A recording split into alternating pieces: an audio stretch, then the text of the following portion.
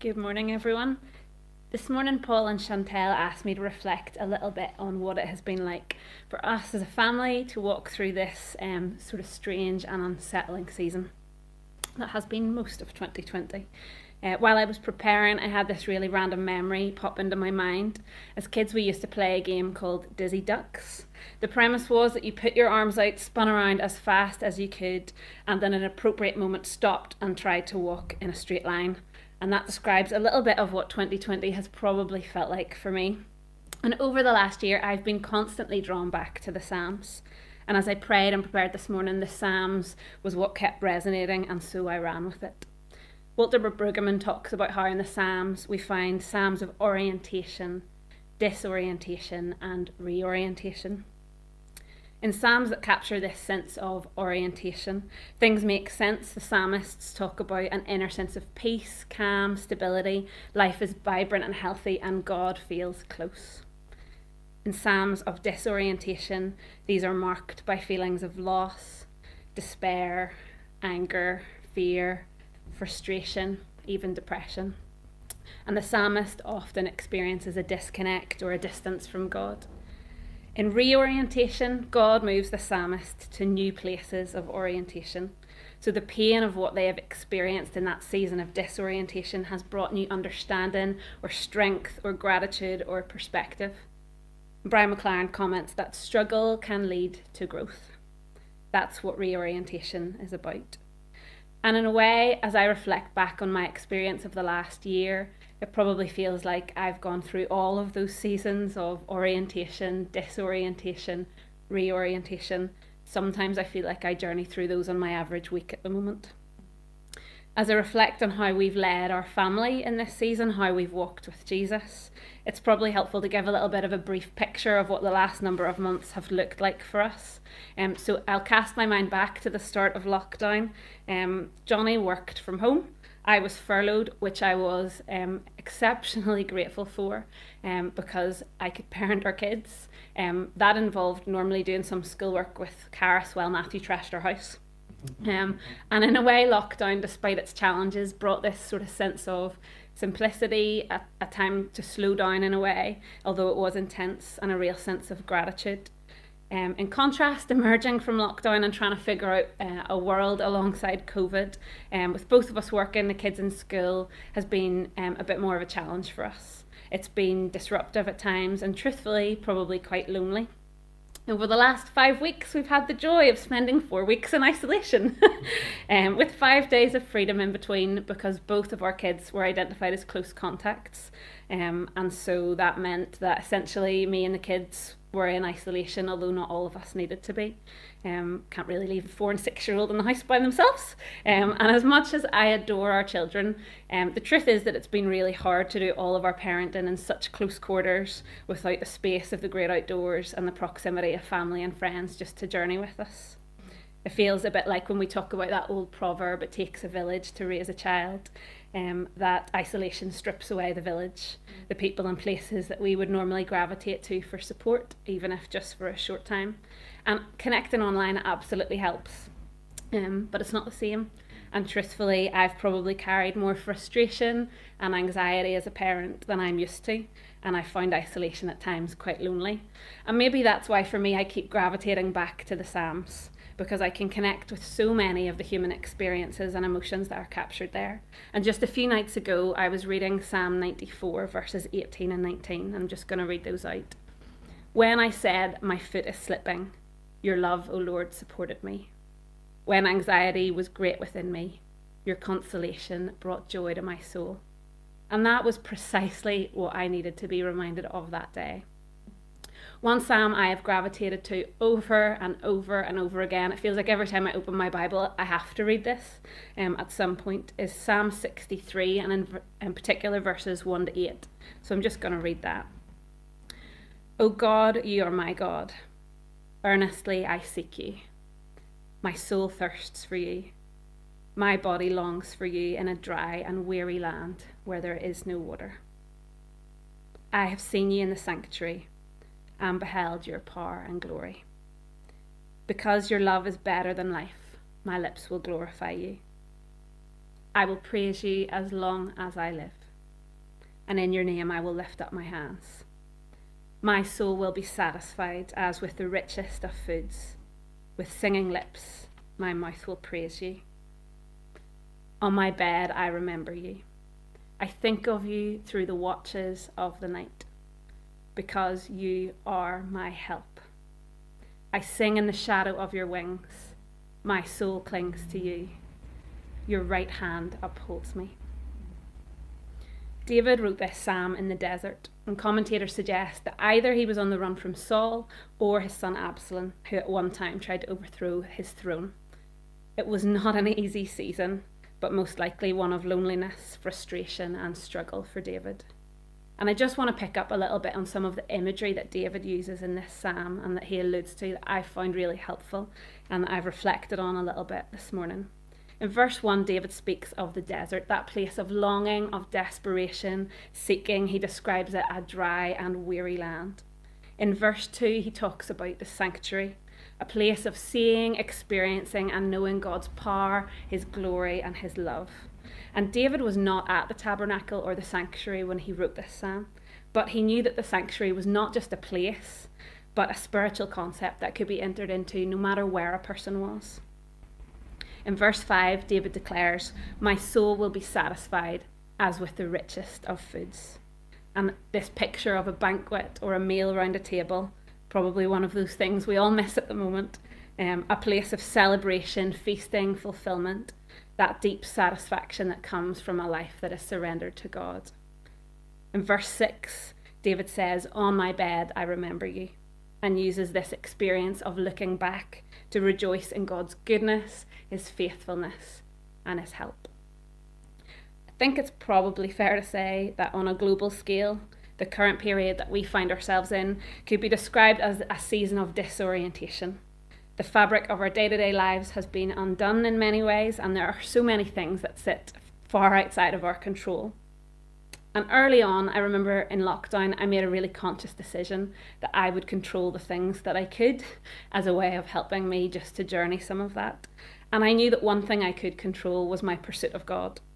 And so perhaps part of the reason that I'm constantly drawn back to this psalm is because it's given me some really helpful insights in how to pursue God and to help our children and our family to do that at the same time. So going back to David's imagery, I am trying really hard this year to acknowledge the desert, to return to the sanctuary, to remember at night, and to hold hope for the future. Acknowledge the desert. Sometimes I feel like I am in that dry and weary land without water. At times that pushes me towards frustration and complaint, but I know what I'm really craving is space for lament, to cry out to God for the brokenness in my own life and to mourn the brokenness that I see in the world. And Mark Vroegop says, as Christians, we lament because we know God is sovereign and good. We know his promises.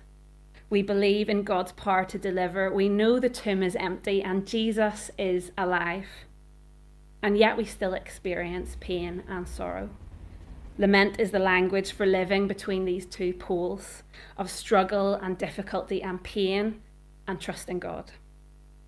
And one practical thing that we found really helpful for our family is to talk openly about the things that are hard in this season, especially with the kids, and to acknowledge the things that we miss and we long for. So I miss hugging my parents. I miss my brother who lives in London with his girlfriend. I miss cups of tea with my friends while our kids trash each other's houses. I miss singing my heart out in church, standing beside another person. The list goes on. And alongside this acknowledgement of the desert, we try to keep things in perspective and encourage our children to have empathy and compassion for those who we know are facing much deeper struggles and difficulties. Return to the sanctuary. David declares, "Because your love is better than life, my lips will glorify you." And the word used in Hebrew is hesed. I don't know if I'm pronouncing that right, but it is a love that is based on a covenantal relationship, steadfast, rock-solid faithfulness that endures forever. David declares God is faithful, he is true, he is upright, and he is generous always. God's love is not dependent on David's circumstances, and his love is not dependent on ours. I recognise that we don't have the usual rhythms to lean into at the moment, but I've tried really hard to be intentional in this practice of returning to the sanctuary. And so for me, that's looked maybe quite unconventional at times. One thing I found really helpful is I run and I listen to worship music. I've been known to run up to Sandy Nose with a little hand in the air at various points, probably drivers wondering, oh, what is that girl up to? But that's been really helpful for me. I've been intentional whenever I get in the car with the kids to put on a little playlist, and we drive along and sing Ho Ho Hosanna. We've been carving out space to try and do shooting stars each week. We've been making sure that we pray together. So it looks unconventional, but it's that focus on returning to the sanctuary. Remember at night. I remember really early on in lockdown thinking about how I needed to consciously keep things in perspective. And so I'd often climb into bed at night and take time just to thank God, even for the simplest things that day. And with virtually all opportunities stripped away to be with other people, with parenting occupying 100% of my time, prayer became the one thing that I could actually invest in. And truthfully, I probably prayed more then than I have at any stage of my life. Praying with our kids has always been a long-standing part of our bedtime routine.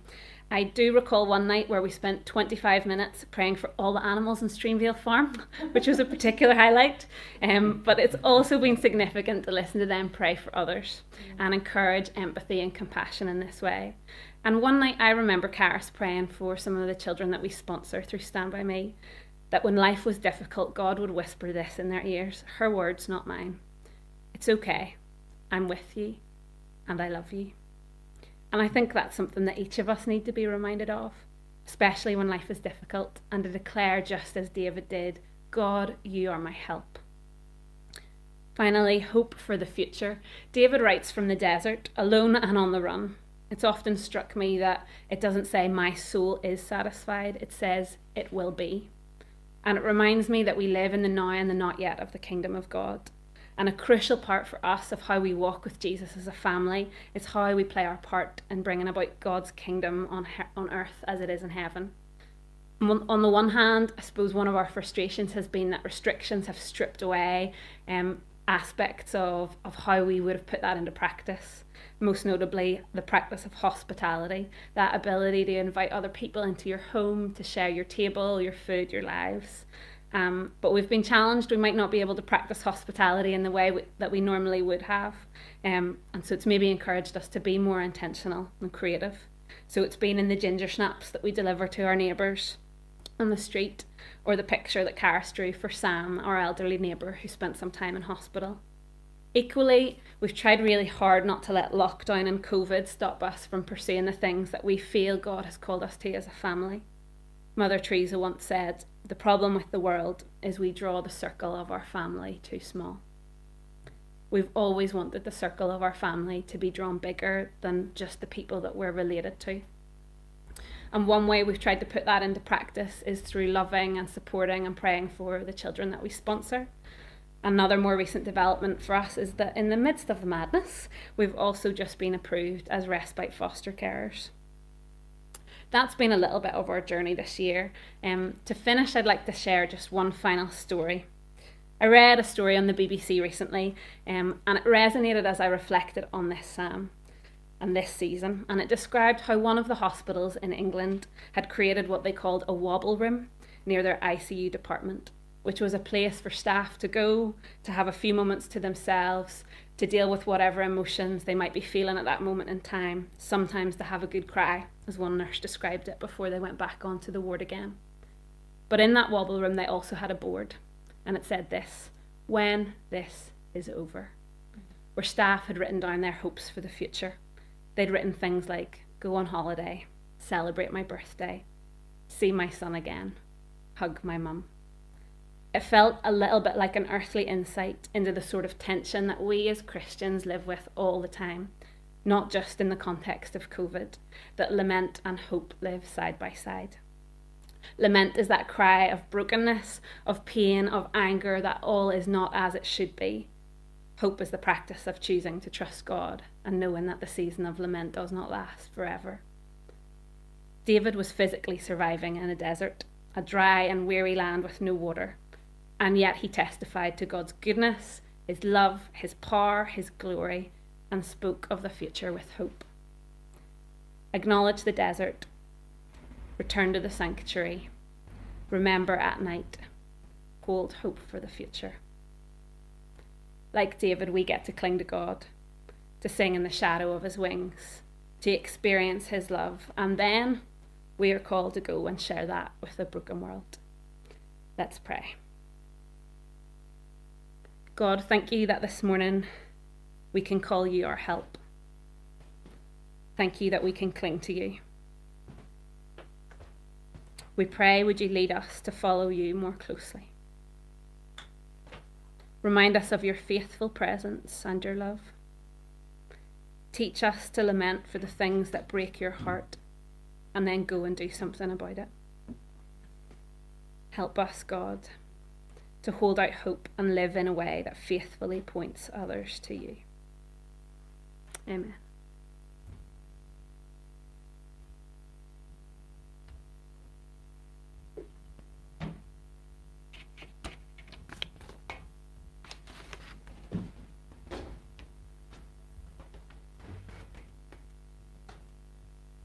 Thank you so much, Laura. That was so honest of you and also so practical, and so many things there to take on board for ourselves and our families. And I love that Laura said she learnt from the Psalms that the sanctuary is not just a place to go to, a physical place, it's a spiritual concept you can enter into wherever you are. And I just really have been feeling that for our YouTube church.